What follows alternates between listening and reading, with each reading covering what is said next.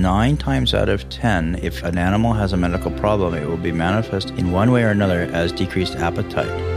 Welcome to Dog Cancer Answers, where we help you help your dog with cancer. Here's your host, James Jacobson.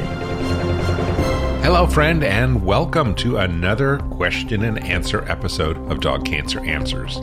Today, we are addressing a very common question: when to worry about a dog not eating and what you can do about it. To get the answer, we turn to Dr. Damian Dressler, veterinarian and author of the Dog Cancer Survival Guide, the best-selling animal health book that is also our sponsor for today's show. Dr. Dressler graduated from the University of California at Davis before getting his doctorate in veterinary medicine at Cornell University. Dr. Dressler, this is Jen in Seattle asking about her dog, Devin.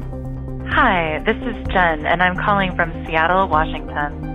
My question is this: it's been 2 days since my dog last ate. Devin has been sniffing food and then turning away at the last minute, and I don't know what to do. How can I get him to eat? Is there something I can give him? Will this get better? I really appreciate you taking my question. Dr. Dressler. Good question. And that's a really open-ended question. The first thing I would suggest is you probably are going to want to take your dog, Jen, into the veterinarian.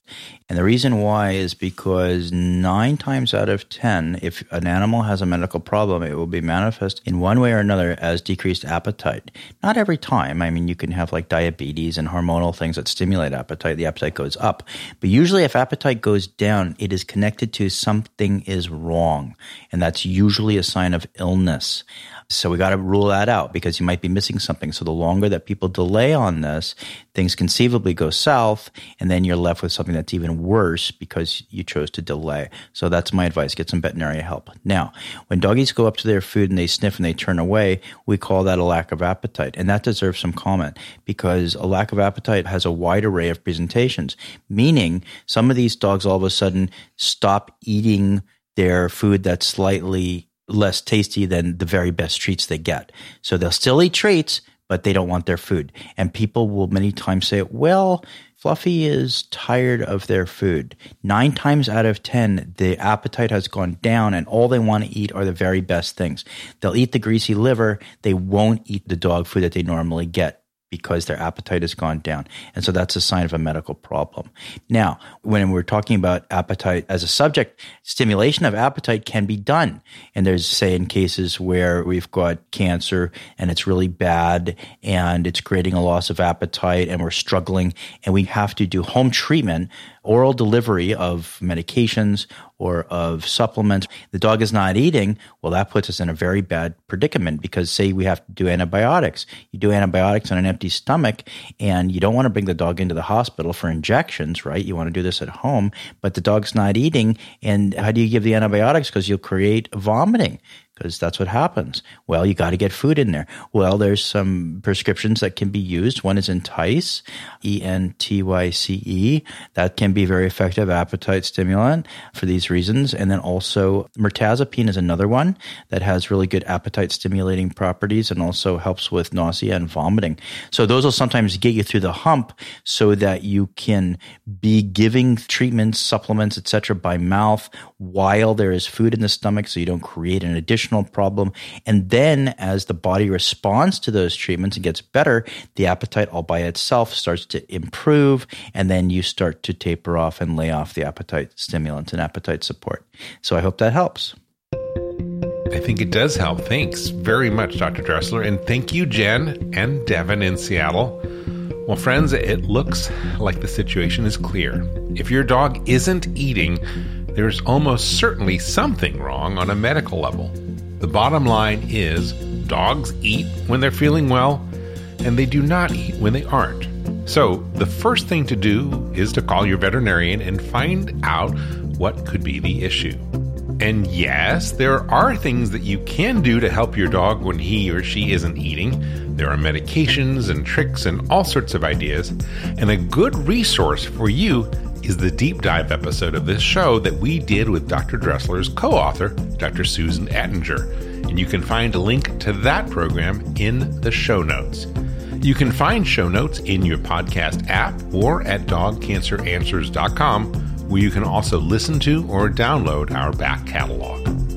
Don't forget to hit the subscribe button, write a review, and tell a friend or your veterinarian about this podcast. It's how we grow, and it's also the best way that you can help support us so that we can support as many dog lovers as possible. Those touch tones remind me to remind you to call our listener line, just like Jen did, and leave your question about dog cancer for one of our veterinarians to answer on a future episode. Call 808-868-3200 or visit our website at dogcanceranswers.com. And finally, we would like to thank our sponsor, the Dog Cancer Survival Guide book by Dr. Damian Dressler and Dr. Susan Ettinger. It's available wherever fine books are sold, both online and in physical bookstores. If you would like to help support this show, get it right away direct from the publisher. You can get the paperback with free shipping anywhere in the USA or the ebook edition for just $9.95. To get either the ebook or the paperback, go to this website, dogcancerbook.com. And because you're a listener to this show, if you use the promo code PODCAST, you can save 10%. The website again, dogcancerbook.com, and use the promo code PODCAST for 10% off. That is www.dogcancerbook.com. I'd like to thank Dr. Damian Dressler for being our guest today. If you'd like to reach out to him, his website is www.vetinkihe.com. That's vet in Kihei, spelled Kihei.com. And thanks to Jen for her call. Until next time, I'm James Jacobson. From all of us here at Dog Cancer Answers and Dog Podcast Network, I wish you and your dog a warm aloha. Thank you for listening to Dog Cancer Answers. If you'd like to connect, please visit our website at dogcanceranswers.com or call our listener line at 808-868-3200.